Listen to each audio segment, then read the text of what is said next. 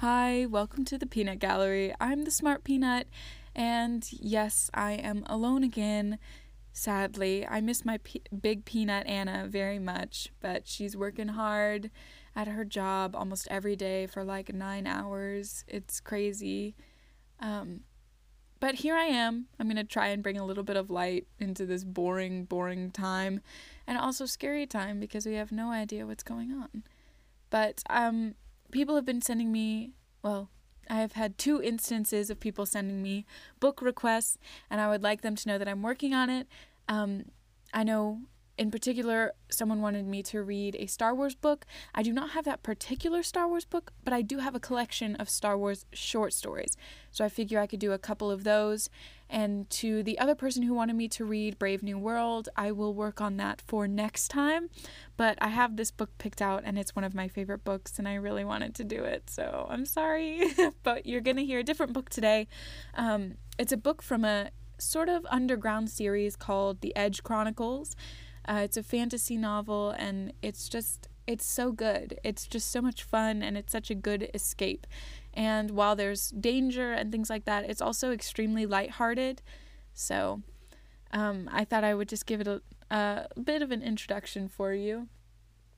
And yeah, so I'm going to read the introduction and the first chapter of the book for you. I hope you enjoy. Stay safe.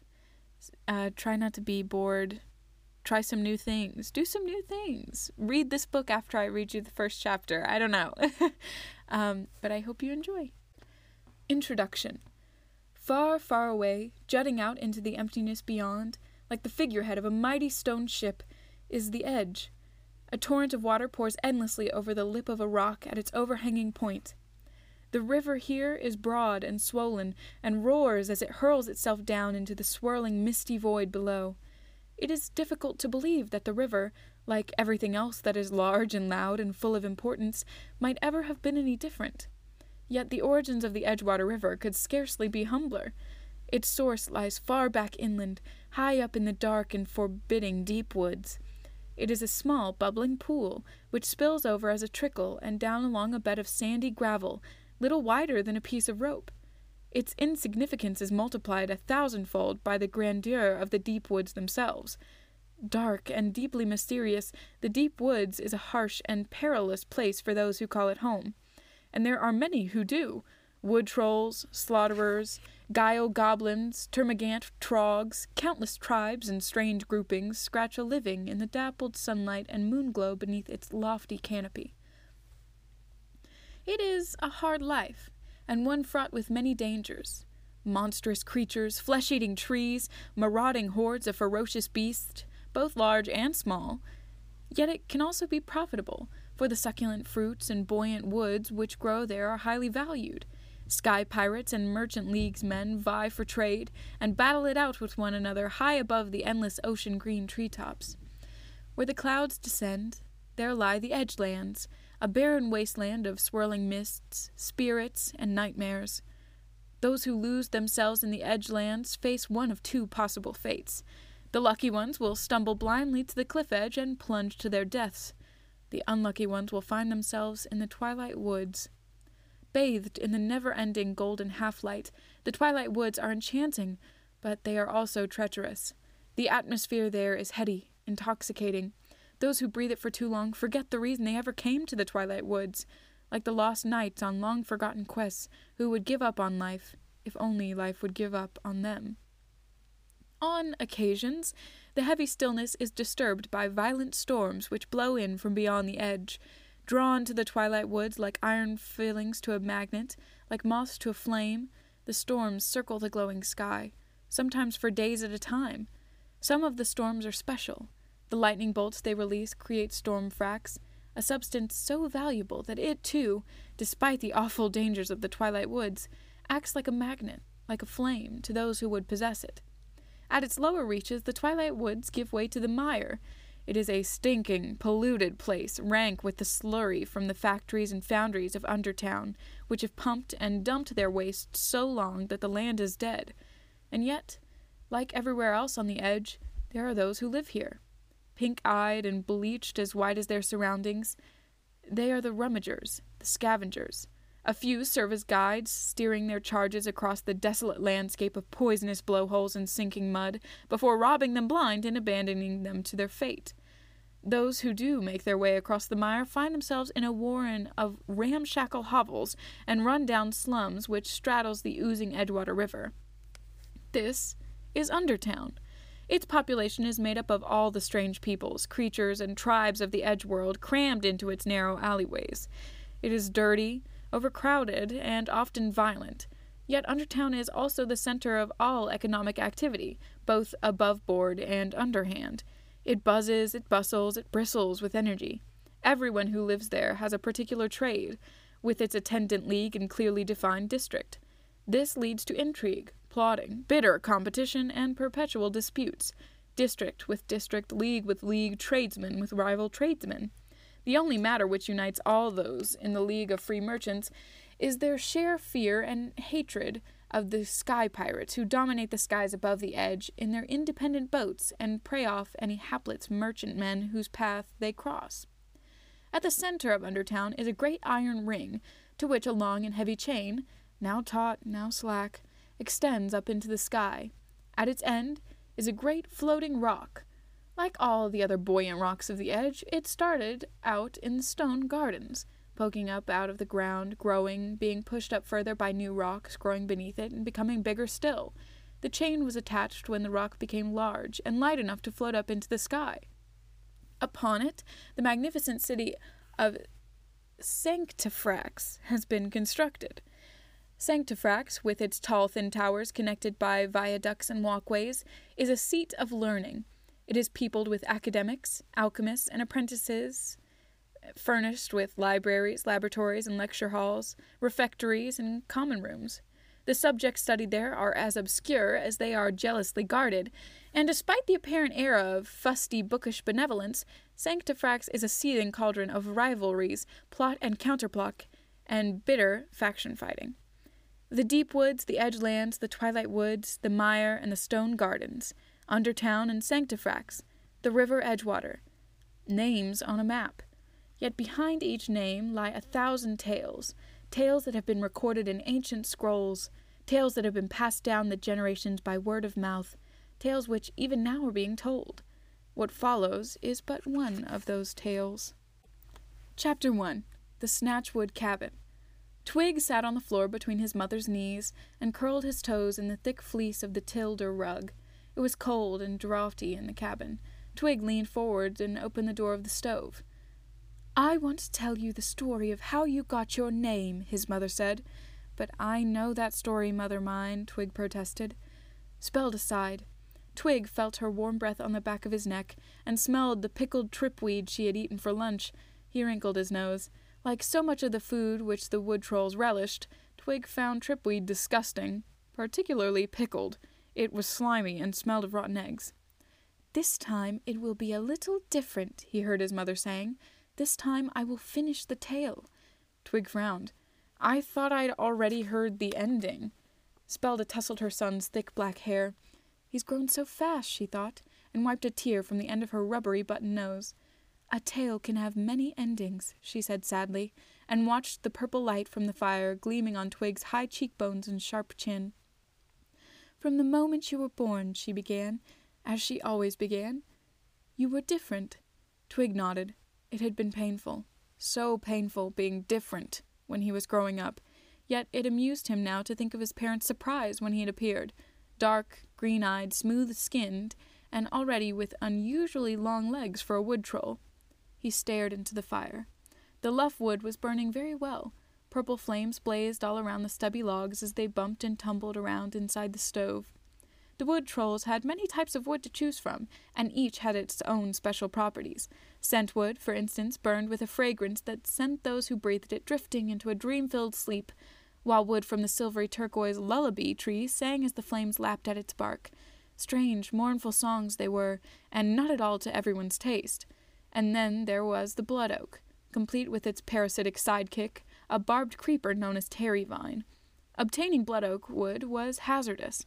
Any wood troll who did not know his wood lore was liable to end up satisfying the tree's love of flesh, for the blood oak and the Terry Vine were two of the greatest dangers in the dark and perilous deep woods. Certainly the wood of the blood oak gave off a lot of heat, and it neither smelled nor sang, but the way it wailed and screamed as it burned put off all but a few. No, among the wood trolls, luffwood was by far the most popular. It burned well, and they found its purple glow restful. Twig yawned as Spelda continued her story. Her voice was high-pitched but guttural. It seemed to gurgle in the back of her throat. "At 4 months you were already walking upright," she was saying, and Twig heard the pride in his mother's words. Most wood troll children remained down on their knuckles until they were at least 18 months old. "But," Twig whispered softly. Drawn back inside the story despite himself, he was already anticipating the next part. It was time for the but. Every time it arrived, Twig would shudder and hold his breath. "But," she said, "although you were so ahead of the others physically, you would not speak. 3 years old you were, and not a single word." She shifted round in her chair. "And I don't have to tell you how serious that can be." Once again, his mother sighed. Once again, Twig screwed up his face in disgust. Something Tag-Hair had once said came back to him. "Your nose knows where you belong." Twig had taken it to mean that he would always recognize the unique smell of his own home. But what if he was wrong? What if the wise old oak elf had been saying, in his usual roundabout way, that because his nose didn't like what it smelled, this was not his home? Twig swallowed guiltily. This was something he had wished so often as he lain in his bunk after yet another day of being teased and taunted and bullied.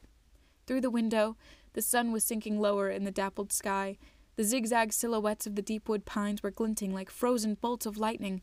Twig knew there would be snow before his father returned that night. He thought of Tum-Tum, out there in the deep woods far beyond the anchor tree. Perhaps at the very moment he was sinking his axe into the trunk of a blood oak. Twig shuddered. His father's felling tales had filled him with deep horror on many a howling night. Although he was a master carver, Tum-Tum Snatchwood earned most of his money from the illicit repair of the sky pirates' ships. This meant using buoyant wood, and the most buoyant wood of all was blood oak. Twig was never certain of his father's feelings toward him. Whenever Twig returned to the cabin with a bloodied nose or black dyes or clothes covered in slung mud, he wanted his father to wrap him up in his arms and soothe the pain away. Instead, Tum-Tum would give him advice and make demands. "Bloody their noses," he said once, "black their eyes, and throw not mud, but dung. Show them what you're made of." Later, when his mother was smoothing Heilberry salve onto his bruises, she would explain that Tum-Tum was only concerned to prepare him for the harshness of the world outside. But Twig was unconvinced. It was not concern he had seen in Tum-Tum's eyes, but contempt. Twig absent-mindedly wound a strand of his long, dark hair round and round his finger as Spelda went on with her story. "Names," she was saying, "where would we wood trolls be without them? They tame the wild things of the deep woods and give us our own identity. Ne'er sip of a nameless soup, as the saying goes. Oh, Twig, how I fretted then at 3 years old you were still without a name." Twig shivered. He knew that any wood troll who died without a name would be doomed to an eternity in open sky. The trouble was that until an infant had uttered its first word, the naming ritual could not take place. "Was I really so silent, mother mine?" said Twig. Spelda looked away. "Not a single word passed your lips. I thought perhaps you were like your great-grandfather Weasel. He never spoke either," she sighed. "So on your 3rd birthday I decided to perform a ritual anyway. Did great-grandfather Weasel look like me?" Twig interrupted. "No, Twig," said Spelda. "There has never been a Snatchwood, nor any other wood troll, who has ever looked like you." Twig tugged at a twist of his hair. "Am I ugly?" he said. Spelda chuckled. As she did so, her downy cheeks puffed out, and her small charcoal-gray eyes disappeared in folds of leathery skin. "I don't think so," she said. She leaned forwards and wrapped her long arms around Twig's chest. "You'll always be my beautiful boy," she paused. "Now, where was I?" "The naming ritual," Twig reminded her. He had heard the story so often, he was no longer sure what he could remember and what he had been told. As the sun rose, Spelda had taken the well-worn path which led to the anchor tree. There she tethered herself to its bulky trunk and set off into the dark woods. This was dangerous not only because of the unseen perils that lurked in the deep woods, but because that there was always a chance that the rope would snag and break. Woodtroll's deepest terror was being lost. Those who did stray from the path and lose their way were vulnerable to attacks from the Gloamglazer, the wildest of all the creatures in the deep woods. Every wood troll lived in constant terror of an encounter with the fearsome beast. Spelda herself had often frightened her older children with tales of the forest boogeyman. "If you don't stop being such a naughty wood troll," she would say, "the Glomglosler will get you." Deeper and deeper into the deep woods Spelda went. All round her the forest echoed with howls and shrieks of concealed beasts. She fingered the amulets and lucky charm around her neck, and prayed for a swift and safe return. Finally, after getting to the end of her tether, Spelda pulled a naming knife, from her belt. The knife was important. It had been made especially for her son, as knives were made for all the wood troll children. They were essential for the naming ritual, and, when the youngsters came of age, each one was given his or her individual naming knife to keep. Spelda gripped the handle tightly, reached forwards, and, as the procedure demanded, hacked off a piece of wood from the nearest tree. It was this little bit of deep wood which would reveal her child's name. Spelda worked quickly. She knew only too well that the sound of chopping would attract inquisitive, possibly deadly, attention. When she was done, she tucked the wood under her arm, trotted back through the woods, untied herself from the anchor tree, and returned to the cabin. There she kissed the piece of wood twice, and threw it into the fire. "With your brothers and sisters, their names came at once," Spelda explained. "Snodpill, Henchweed, Poosniff, as clear as you like. But with you, the wood did nothing but crackle and hiss. The deep woods had refused to name you."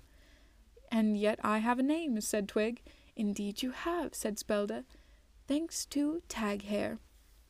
Twig nodded. He remembered the occasion so well. Taghair had just returned to the village after a long spell away. Twig remembered how overjoyed the wood trolls had all been to see the oak elf back among them. For Taghair, who was well versed in the finer points of wood lore, was their adviser, their counselor, their oracle. It was to him that the wood trolls came with their worries. "There was already quite a gathering beneath his ancient lullaby tree when we arrived," Spelda was saying. "Taghair was sitting in his empty caterbird cocoon, holding forth about where he had been and what he had seen on his travels. The moment he saw me, however, his eyes opened wide and his ears rotated. "Whatever's up?" he asked. And I told him everything. "Oh, for goodness sake, pull yourself together," he said. Then he pointed to you. "Tell me," he said, "what is that round the little one's neck?" "That's his comfort cloth," I said. "I won't let anyone touch it, and he won't be parted from it neither. His father tried once. Said the boy was too old for such childish things, but he just curled up into a ball and cried till we gave it back to him." Twig knew what was coming next. He had heard it so many times before. Then Taghair said, "Give it to me," and stared into your eyes with those big black eyes of his. All oak elves have eyes like that. They can see those parts of the world that have remained hidden to others. "And I gave him my comfort cloth," whispered Twig. Even now he didn't like anyone touching it, and kept it tightly knotted around his neck. "That you did," continued Spelda, "and I can scarce believe it to this day, but that wasn't all. Oh, no." "Oh, no," echoed Twig. "He took your cloth and sort of stroked it, all gentle-like, as if it was a living thing, and then he traced the pattern on it with his fingertip ever so lightly. 'A lullaby tree,' he said at last, and I saw that he was right.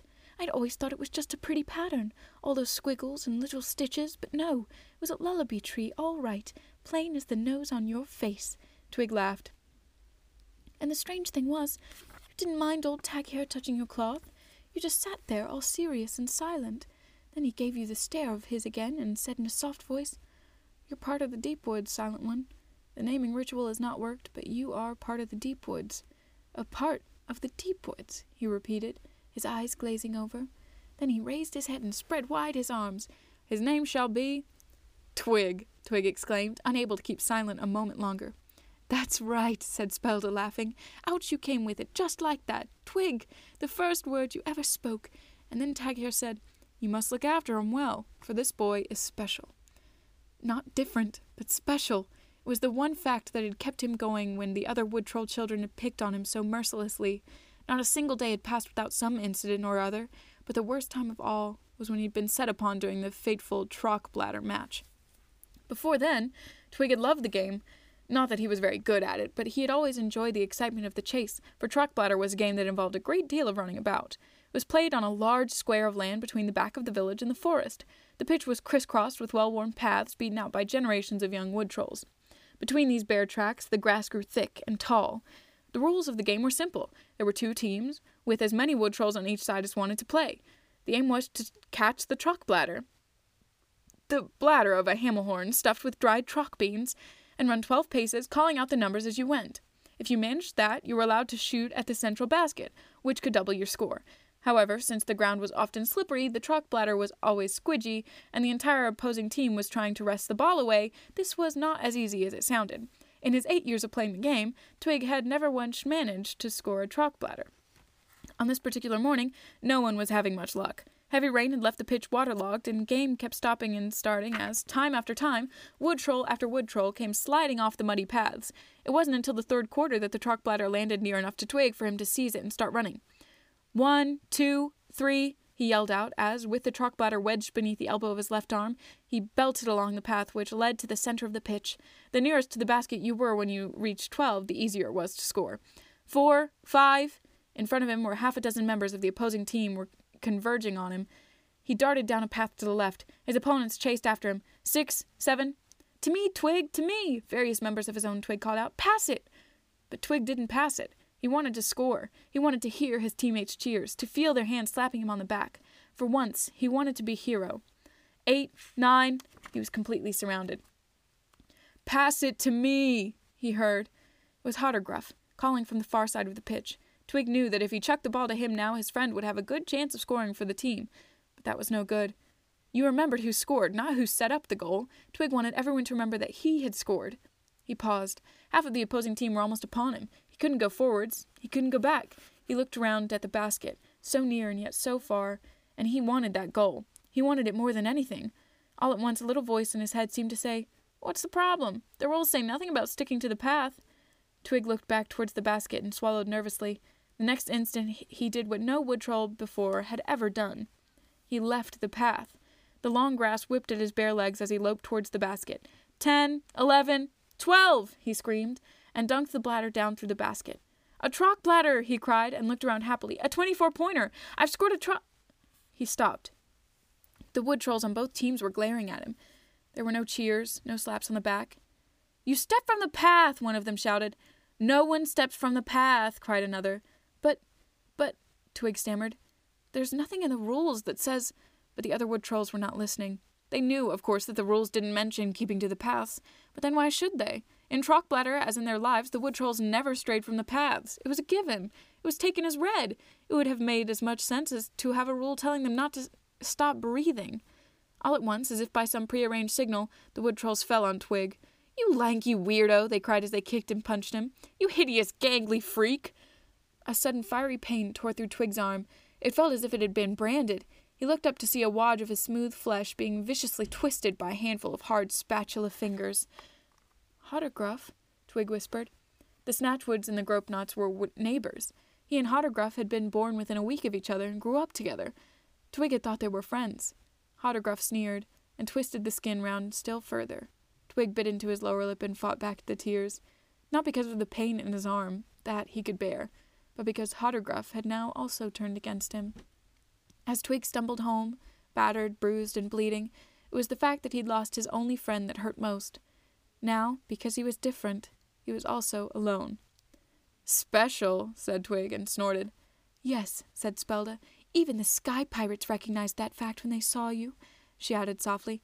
"That is why your father—" Her voice faltered. That is why you must leave home."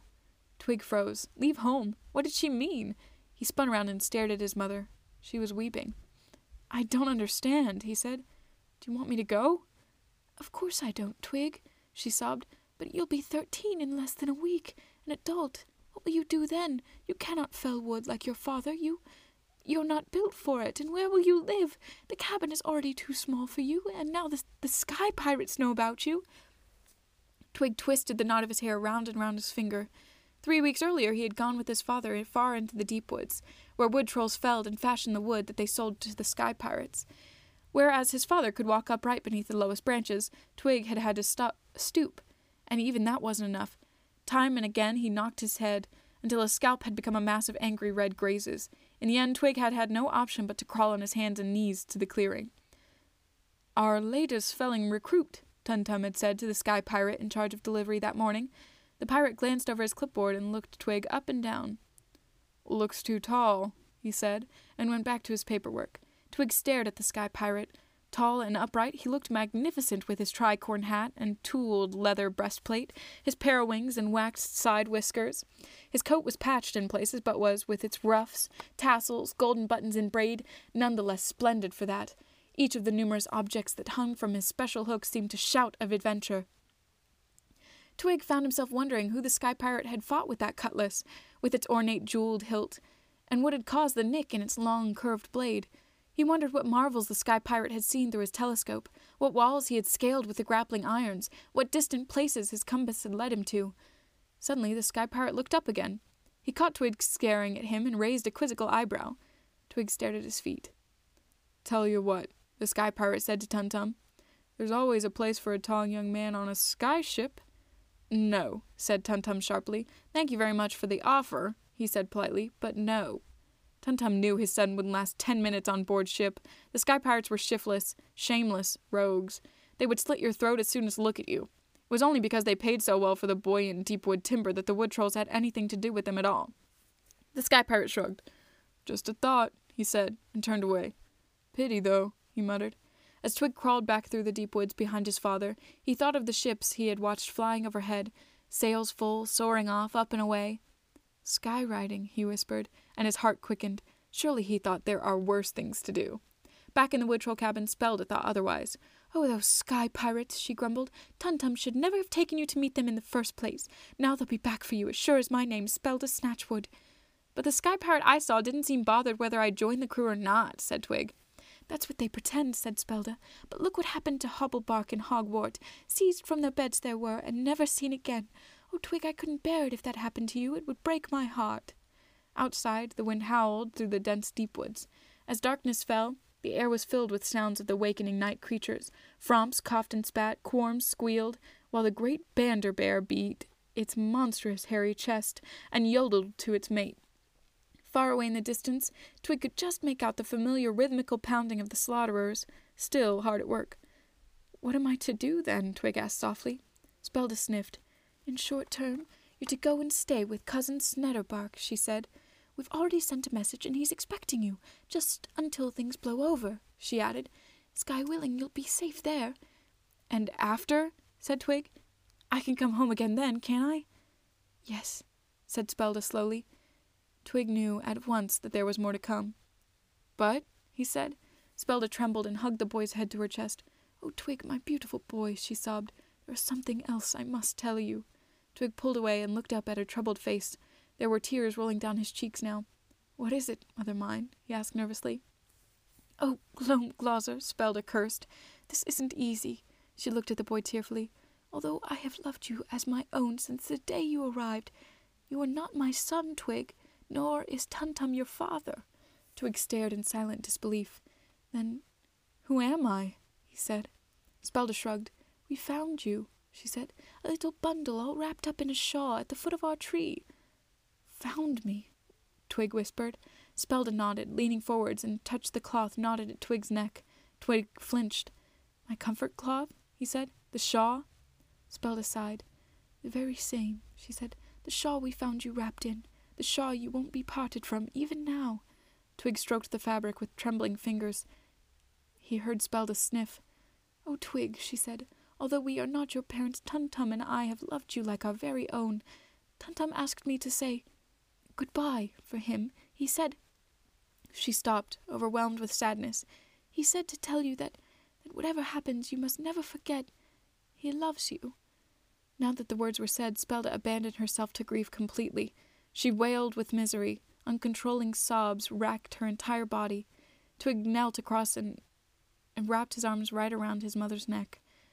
"So I am to leave at once," he said. "It's for the best," Spelda said. "But you will return, Twig, won't you?" She added uncertainty. "Believe me, my beautiful boy, I didn't ever want to have to tell you the end of the tale, but—" "Don't cry," said Twig. "This isn't the end of the tale." Spelda looked up and sniffed. "You're right," she said, and smiled bravely. "It's more of a beginning, isn't it?" "Yes, that's what it is, Twig. A new start." And that is the end of chapter 1. I did not realize how long it was when I started reading, but I feel like you get so absorbed in it, you just have to keep reading. At least for me, I did. I hope it doesn't bore you too much. But I really enjoy that book, and I encourage you to give it a try if you can. It's part of the Edge Chronicles. It's called Beyond the Deep Woods by Paul Stewart and Chris Riddle. It's just, I know the first chapter is quite sad and emotional, but the rest of it is just fun adventure, and I extremely enjoy it. I hope you enjoyed listening to me read once again. Hopefully soon me and Anna can get together or find some way to record, because I am definitely missing her voice right now, and I'm sure you guys are too. I'm sure you just don't want to listen to me read forever and ever, so I'm going to assure you this isn't permanent, but I will say we have at least 2 more episodes coming of this, because there are 2 books that I have to read, and then who knows? The future is a mystery. I hope you enjoyed. I hope you have a good week, good day, good night, wherever you are, whatever you're doing. I hope it's good. All right. Bye-bye.